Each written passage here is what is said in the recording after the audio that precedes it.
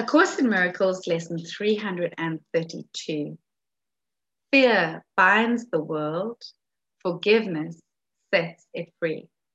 You can find lesson 332 on page 468 in your workbook for students.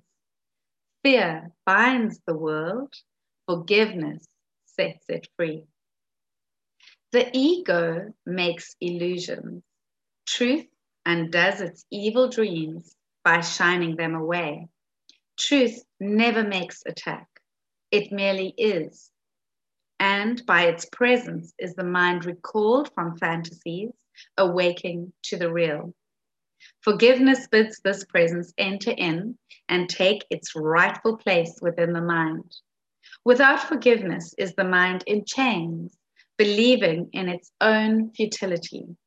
Yet with forgiveness does the light shine through the dream of darkness, offering it hope and giving it the means to realize the freedom that is its inheritance.